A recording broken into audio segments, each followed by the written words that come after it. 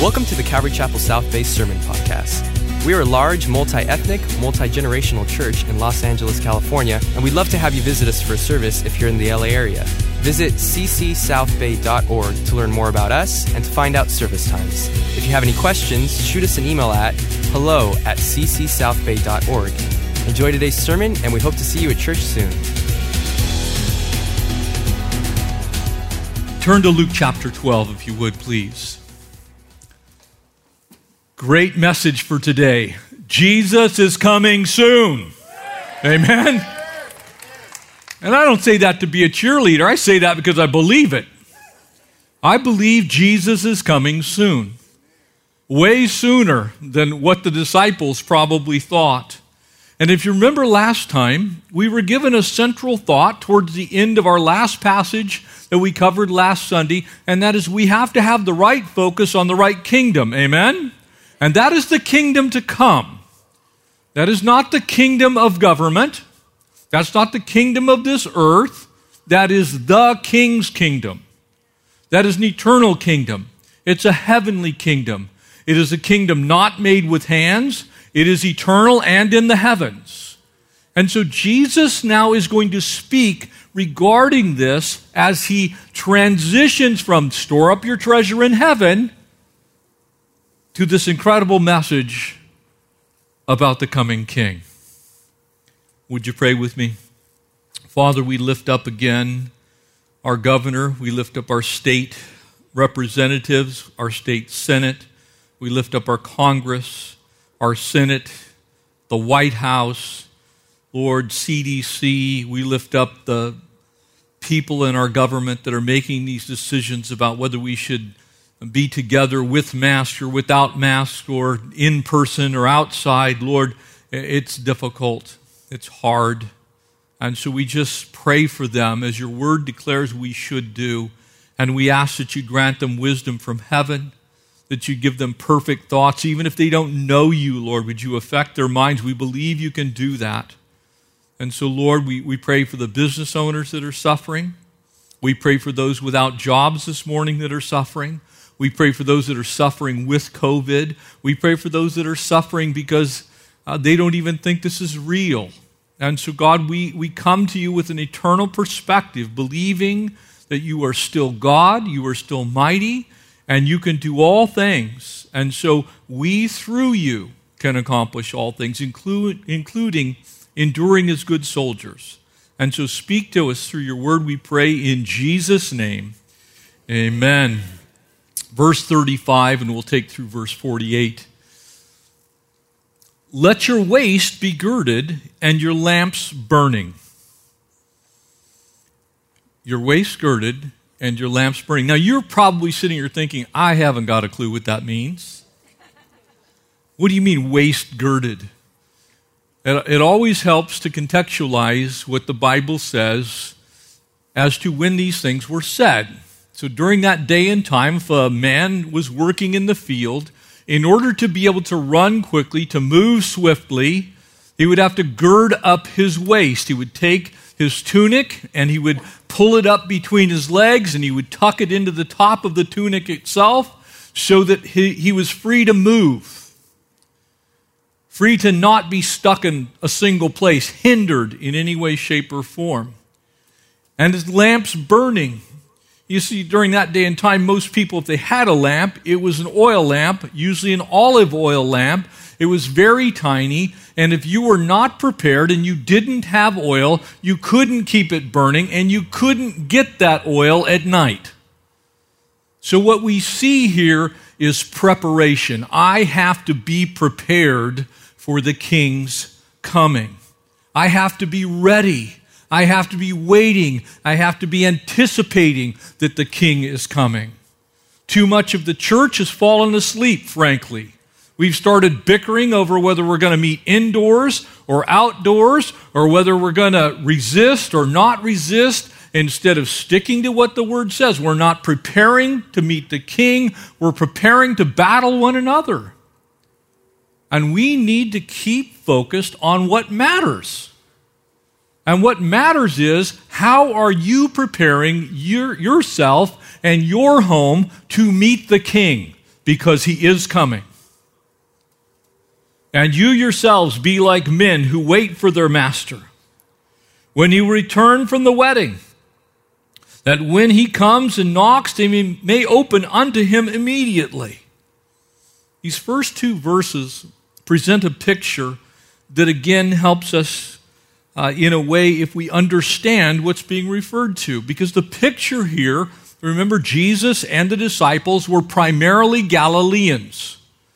They would have understood a wedding in a Galilean context, and so a Galilean wedding is what's in view here.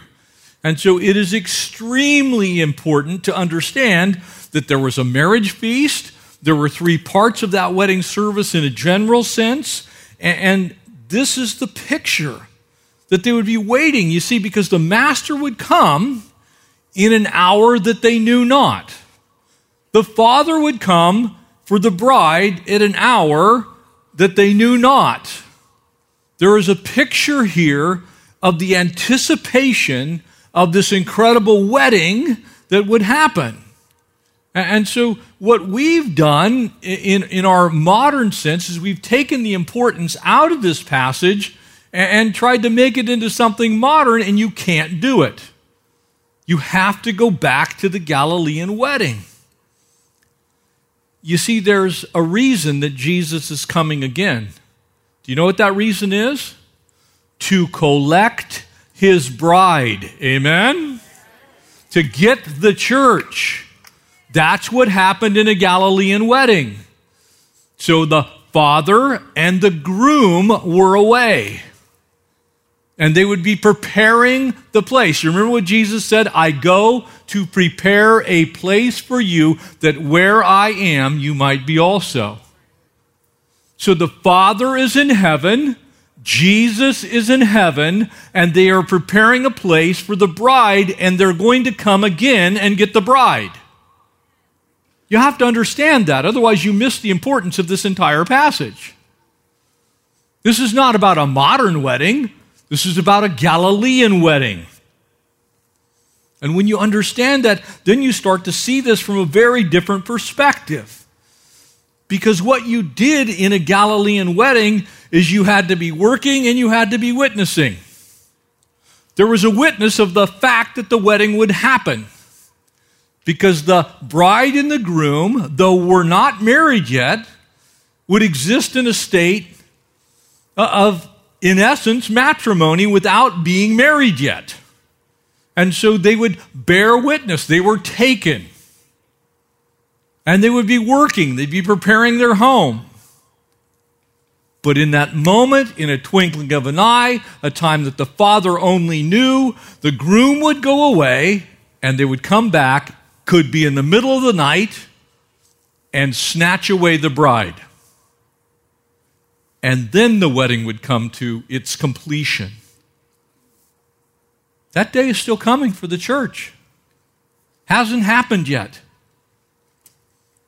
The groom is in heaven. The Father is in heaven.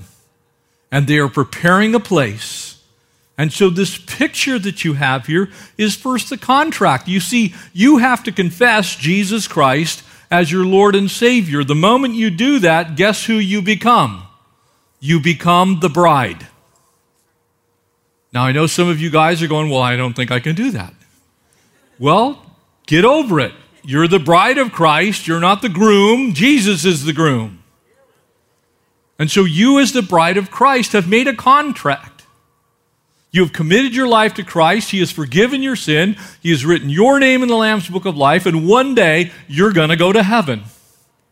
But you don't know when that day is. Only the Father knows when that is, and He's going to send Jesus again at some point in time to take us away. In a Jewish wedding, these things were very clear. They were like the men who wait for their master to return from the wedding, that when he comes and knocks, they may open to him immediately. Underline that word. You can't be goofing around when Jesus comes from the church. If you're not saved, you're staying. If you don't know Jesus, you're not going. The immediacy here is based on your salvation experience prior to the groom coming back for the church. You don't get to go, oh, well, I want to go too. It's too late.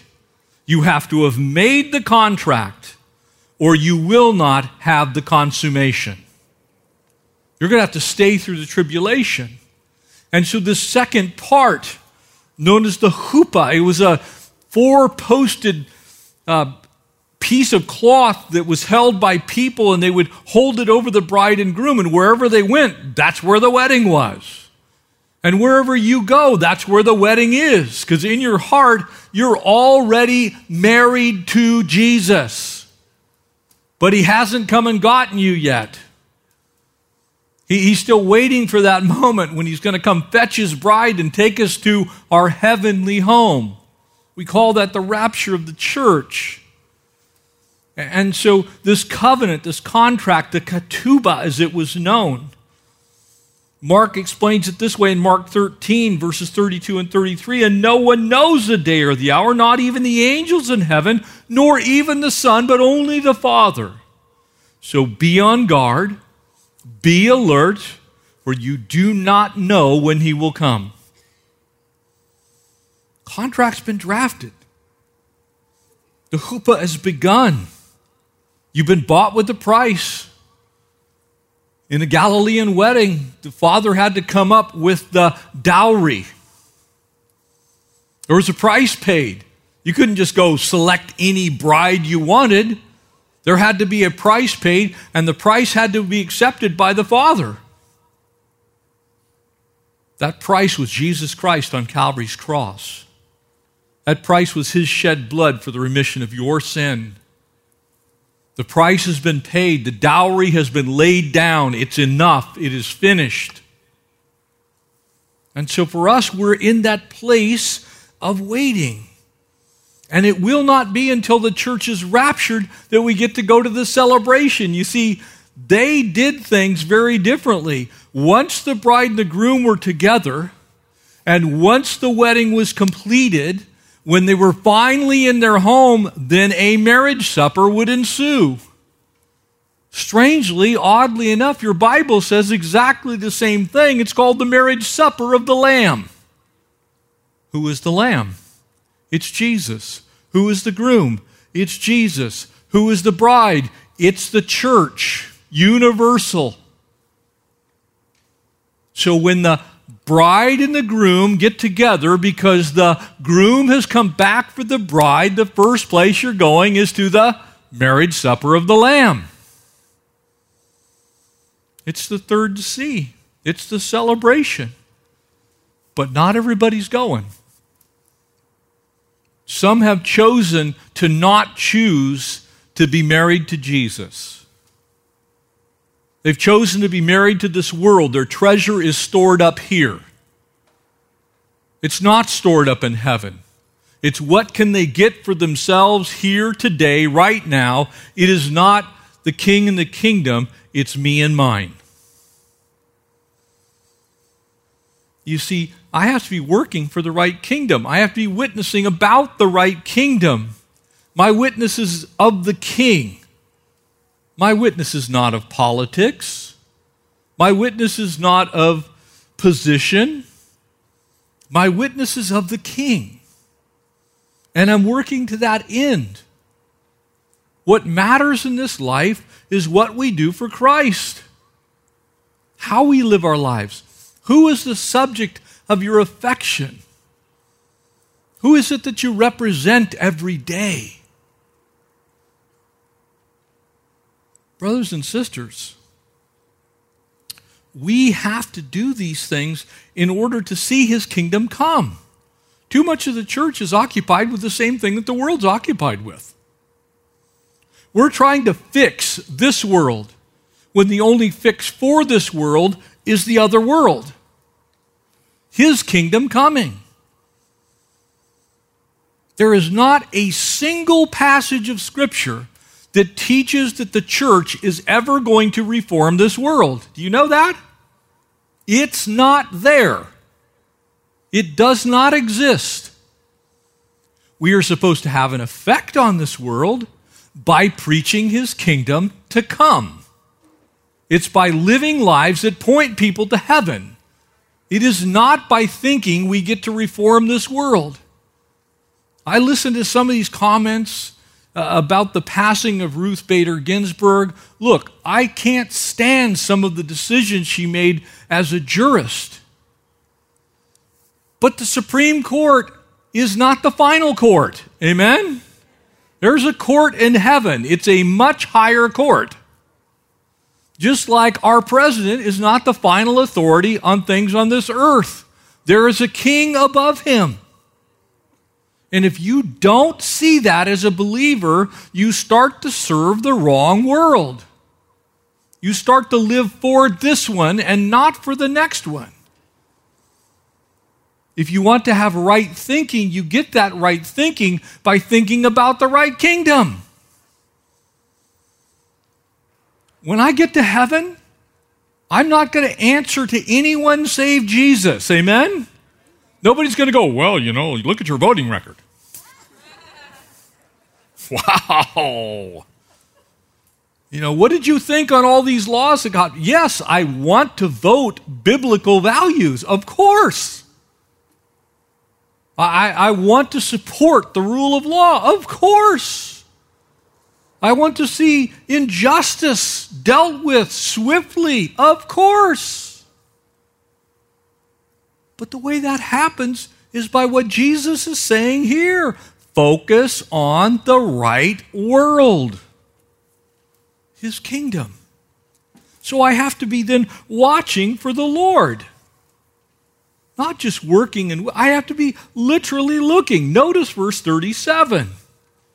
Blessed are those servants. Now, servants of this particular king can only be those who are saved. Because that's what's in view here. It's the eternal kingdom. There's only one kind of servant in that kingdom, and that's the king's servants, bought and paid for by the blood of the Lamb, whom the master, when he comes, will find watching. For assuredly I say to you that he will gird himself and have them sit down and eat, and will come and serve them. If he should come in the second watch or in the third watch and find them so, blessed are those servants. You get the picture? You see, the world has gone through all kinds of cycles of different readiness, different conditions, different tribulations and trials. That's why it's so important to understand the last days in an accurate way. Anybody that thinks that what we're going through right now is the tribulation spoken of in the Bible hasn't read the Bible. It just simply isn't anywhere near as bad as it's going to get. It's going to get a whole lot worse. So I don't want to be here when that happens, nor do I want anyone else to be here when that happens. So I'm watching for the king to come and get us. Because that is exactly what the Bible says will happen. But know this, if the master of that house had known the hour that a thief would come, he would have watched and not allowed the house to be broken into. And therefore you also be ready, for the Son of Man is coming at an hour you do not expect. You see, this is the watchfulness of the church. But the church has lost its way in a lot of things that we think. We're watching for solutions through political means. We have a political system that's as good as there is on this earth. But it can't solve the problems that we face, because these problems are problems with mankind, not just the United States of America. They're not political problems. They're human problems. And so the church is to be watching for the Son of Man. I'm to be focused on heavenly things. And so the Lord is talking about this preparedness we have to have for the future coming of the Lord. And there are two of them. And I love the fact that there are two, because it solves a lot of biblical problems with our eschatology, our last days thinking and understanding. You see, the first coming, he's coming for the church. Amen? He's coming for the church. 1 Thessalonians chapter 4, verses 16 and 17. For the Lord himself will come down from heaven with a loud command. Where's the Lord right now? He's in heaven. So if the apostles are writing this, if Paul writes this, and Jesus has already gone to heaven, this must be a future event. Amen? It cannot be something that's already happened, because the Lord is going to come down from heaven with a loud command, with the voice of an archangel, with the trumpet of God, and the dead in Christ will rise first. And after that, us, who are alive and are left will be caught up together, Latin word harpazo there for caught up, snatched away by force, together with them. Notice where it happens. Not on the earth. This isn't the second coming when Jesus comes back to Jerusalem. This is the church being snatched away by force into the clouds, the heavens, to meet the Lord in the air. In other words, it's a heavenly meeting. Jesus is coming for the church. He's going to snatch the church away. And so we will be with the Lord forever. Therefore, encourage one another with these words. I'm encouraging you with these words. Jesus is coming for the church. He's coming. None of this stuff that's going on in our world has snuck by the King of Kings and Lord of Lords. He knows exactly what he's going to do. He knows exactly when he's going to do it. And now, brothers, about the time and the dates, we do not need to write you. For you know very well that the day of the Lord shall come. What's the reference Jesus makes? As a thief. Jesus said if he knew when the thief was coming, he would have been prepared. Amen? Paul says, as a thief in the night. Completely unaware will most of the world be. But we who know the Lord should not be caught unaware. We should have our loins girded. We should have our lamps full, that oil of the Spirit working in our lives, shining in this world as we're supposed to be. We are that light now. As Jesus left, he said to the disciples, you are the light of the world. You're the ones that are showing people the way and the truth and the life. We are to be prepared. You see, that's the first coming. The harpazo, the rapture. It's going to be invisible to the world, but very visible to us as the church. And will be removed. But that's not the end of God's dealing with mankind. People will be left. 2 will be in the field, 1 taken, 1 left standing, and those people are going to have the knowledge necessary to be saved, but it's going to be very costly for them to give their life to Christ. Most of them will be martyred if they do that. The tribulation will come, and this time that ultimately culminates with what we understand as the Battle of Armageddon. You see, there is a second coming. The first one is for the church. The second one is with the church, and we come back with him. To put an end, finally, to the plans that Satan has very craftily purposed to destroy this world and all who are on it. But that day is coming to an end. But it's going to be a difficult time. We're coming back with him during that time. And again, Revelation chapter 19, Matthew chapter 24 pictures this glorious return when every eye will see him. The Apostle Paul so understood this, he said that one day every knee will bow and every tongue will confess that Jesus Christ is Lord. And by the way, when he said every, he meant every. The original language is clear. In other words, even if you're an unbeliever, you're going to say, Jesus is Lord. Well, by then, it may be too late. That's why you want to come to know Christ today. You see, that coming with the church is going to be visible. Can you imagine the armies of heaven You know, when I see some of the displays of our military might as a nation, you can't help but go, wow. You see a carrier battle group taking out across the ocean, you're going, man, I pity the fool that's in front of that.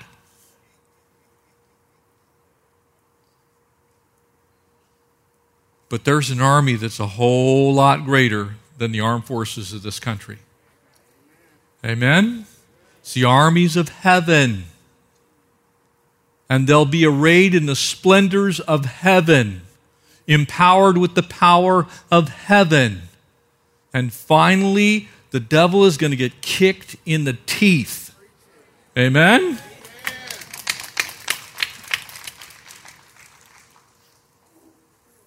We're waiting for that day. I believe he's coming. I don't believe in a political solution to what ails this earth. I believe in a heavenly solution to what ails this earth, because the earth isn't just comprised of the United States of America. We are a tiny, tiny, tiny sliver of humanity.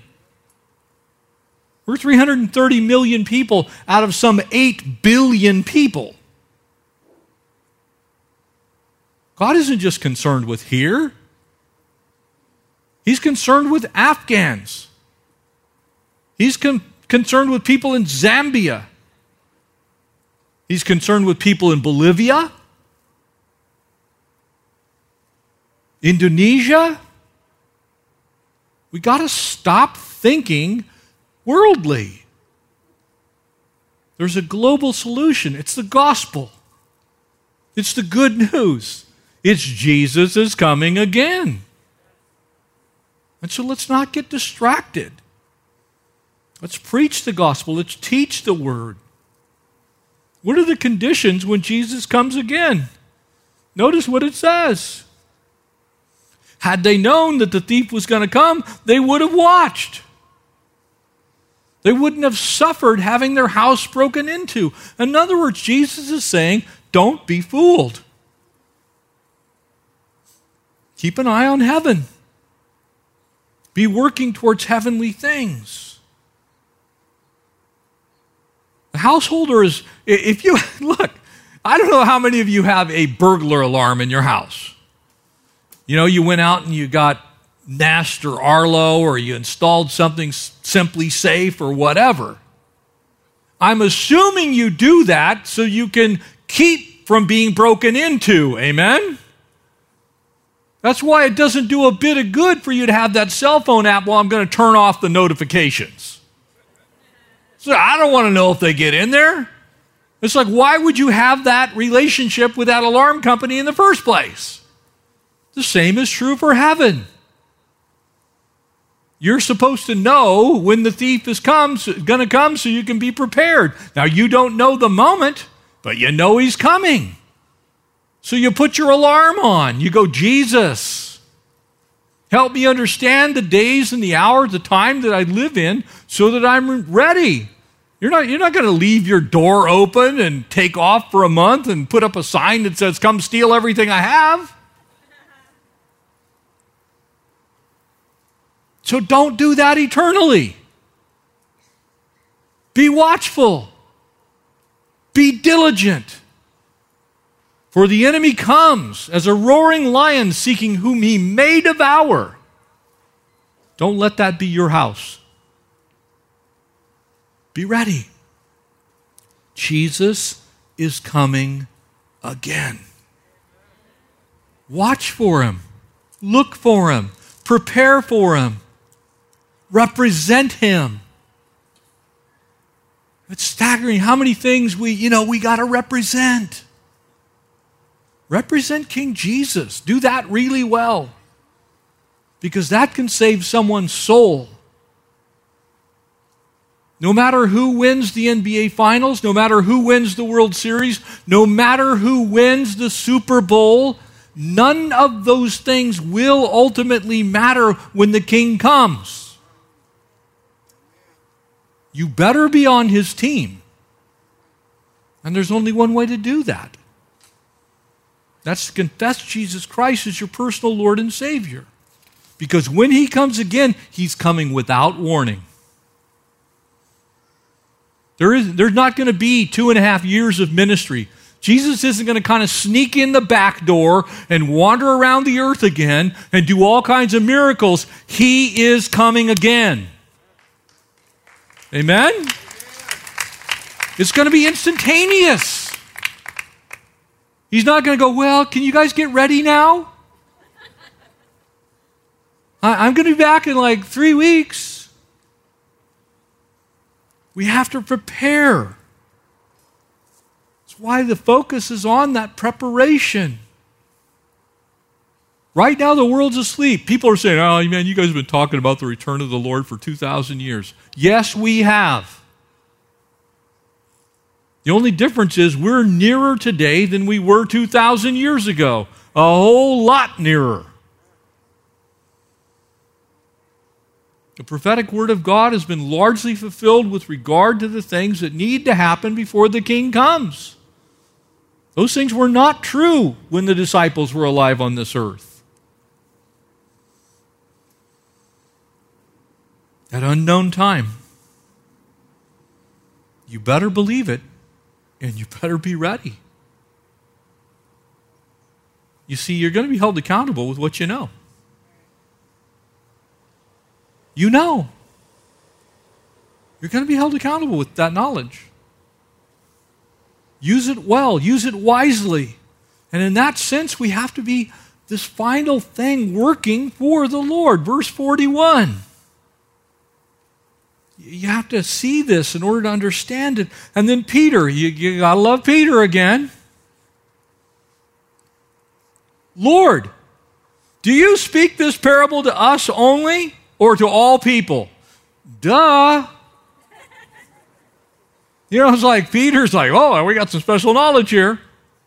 And so the Lord said, gives him another, you got to love the way Jesus deals with Peter. It's like, okay, here it comes. So then is that faithful servant and wise steward, whom his master will make ruler over his household and give them their portion of food in due season. Blessed is that servant, whom his master will find so doing when he comes. Notice it isn't preparation time when he comes. It's you better be ready when he comes. You can't change teams when the King comes. You don't get to go, well, you know, I was just kind of waiting around to see if it actually happens, so now I'm going to be a Christian. There are people who like that.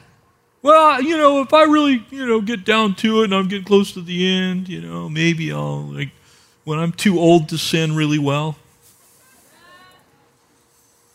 It's too late. Truly, I say to you that person he will make ruler over all that he has. But if that servant says in his heart, so if you're here today and you have not professed Jesus Christ as Lord and Savior, I would encourage you to listen. My master is delaying his coming and begins to beat the male and the female servants and to eat and drink and be drunk. The master of that servant, which by the way is the same as the first servant, will come in a day when he's not looking for him, and an hour when he's not aware, and will cut him in two and appoint his portion with the unbelievers. In other words, it's over. No further chances for the grace of God. It's done. Fate sealed. Eternal damnation will be yours. And that servant who knew his master's will and did not prepare himself, now here's a servant who knows but does nothing with it. According to his will, he shall be beaten with many stripes. Now, why do you suppose the Lord Jesus gives these three different types of servants? One master, three different responses. Number one, there are people who are faithful. And I pray that every person sitting here and watching online is in that category. Faithful servants ready to receive what the Lord has for you. Ready to receive your inheritance. There are faithful believers. The church that believes the Word of God is true and acts on it. That takes God's promises and believes them. That preaches the gospel without reservation and teaches the Word as truth. That's that group of servants. But there's also some fake servants. There's date setters. There are people who, we just don't really believe that stuff. We want to have the good things. We want to go to heaven, but we want to keep living our debauched life. I don't want to give up my sin. I want to keep doing what I'm doing, but I want heaven too. That's a false servant. That's a false servant. That's somebody who's not saved. Let me be clear, you can't keep your sin and have Jesus too. So if you're one of those people that think here at Calvary Chapel, we believe in antinomianism, that there's no law and you just live how you want, let me square away your theology right now. You can't keep your sin and have Jesus too. You have to repent of your sin. You have to flee wickedness. You have to turn from idolatry. You have to give up the old way and take up the new way. Am I being clear? Amen? Because people who think they get to keep on sinning, the Apostle Paul said, certainly not.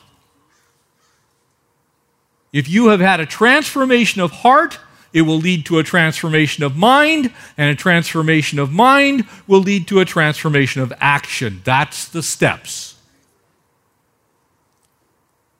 And so Jesus says, you better be careful when the master returns because he knows fake believers.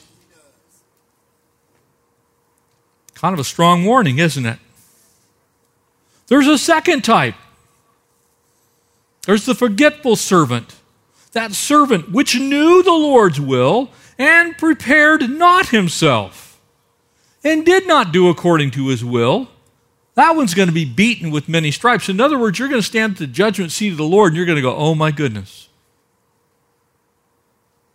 James said, tried as if by fire. The Apostle Paul said, you're going to sneak into the kingdom.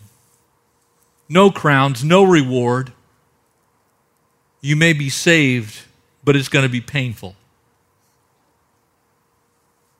You don't want to be that servant. There's a third type.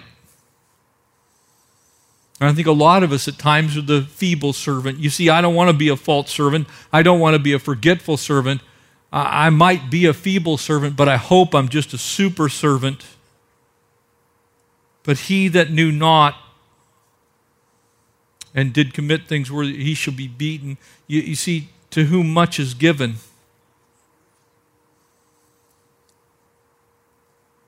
much will be required. To whom men have been committed much, of him they will ask more. Verse 48 says, you see, there's a picture of how to do it right. It's like if the Lord's given you much, he who did not know and yet committed things deserving of stripes will be beaten few. In other words, you had knowledge, but you didn't know that one thing. That's just weakness. The Lord understands our weaknesses, but he won't tolerate our rebellion. He gets our weaknesses, but he isn't going to let you thumb your nose. You don't get to do that as a child of God. You don't get to say, I know. Church, I want to say this. I want to end on a positive note. I don't want anybody leaving and going, oh man, I'm doomed. But I want to tell you the Bible is so clear. It is so clear that you can't be a false servant. You should not be a forgetful servant. You don't want to be a feeble servant. You want to be a faithful servant of the Most High God. Amen? Here's the great news. You could start fresh right now. You can say, look, I've been feeble, I've been forgetful, I've been false, but I'm tired of that. I don't want to be like that, Lord. Maybe you weren't even saved, but you can change that right now. But you have to want that right now. You have to believe in your heart that Jesus is who he says he is. And you have to rest and trust. And once you do that, you need to live your life for the King and for his kingdom. Otherwise, you fall into one of these other categories. You might be feeble. You might be forgetful. Would you stand with me? And I want to pray with you. And if you're here today and you're saying, Pastor Jeff, I've just been feeble. I've been forgetful. Or maybe you're here today and you've been faking it. You've been a false servant. You've pretended to be a Christian and you're tired of what that gets you, because it will get you nowhere except where you don't want to go. If that's you, then say, Jesus, I want a fresh start. If you're struggling, say, Jesus, I need power to live today for you. Let's pray together. Father, we come as your church, Lord, as your people. And I want to pray first, if there's any here, Lord, that don't know you. They faked it. Well, maybe they've been coming to church for a long time, but they've never committed their way. And the reason that they know that is there's been no change.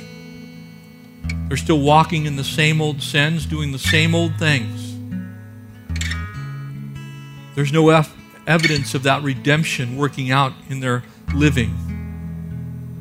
And so I pray for those that need to invite you right now to come into their life, to be Savior and Lord, and to forgive their sin, to inscribe their name in the Lamb's Book of Life, and for you to implant the Holy Spirit. Lord, I pray that those who need you today would cry out to you to receive you. And Father, I pray for those that are weak, feeble, they've been struggling. God, would you strengthen their feeble arms? Would you lift up their head to see that our Redeemer draws nigh? Lord, you are coming again. And for those that maybe have forgotten some of the things that they once knew and once acted on, maybe they've just simply taken a time of not focusing on you and on heaven. Would you draw them back to a powerful, resilient relationship? Father, help us to all be super faithful in these last days. Faithful to you, Jesus. Faithful to your word. Faithful to our calling. Faithful to our church. Just help us to be faithful, Lord. We're asking you to entrust us with much so that we might accomplish much before you come. We recognize you are coming again. And we want to live our lives with that expectancy. So bless us, Lord. Pray that you'd save the lost, strengthen the weak, and encourage the strong. In Jesus' name. Amen. Thanks for listening, and we hope you were encouraged by today's message. If you have any questions or just want to check us out, make sure to visit us at ccsouthbay.org. God bless you guys, and we'll see you next week.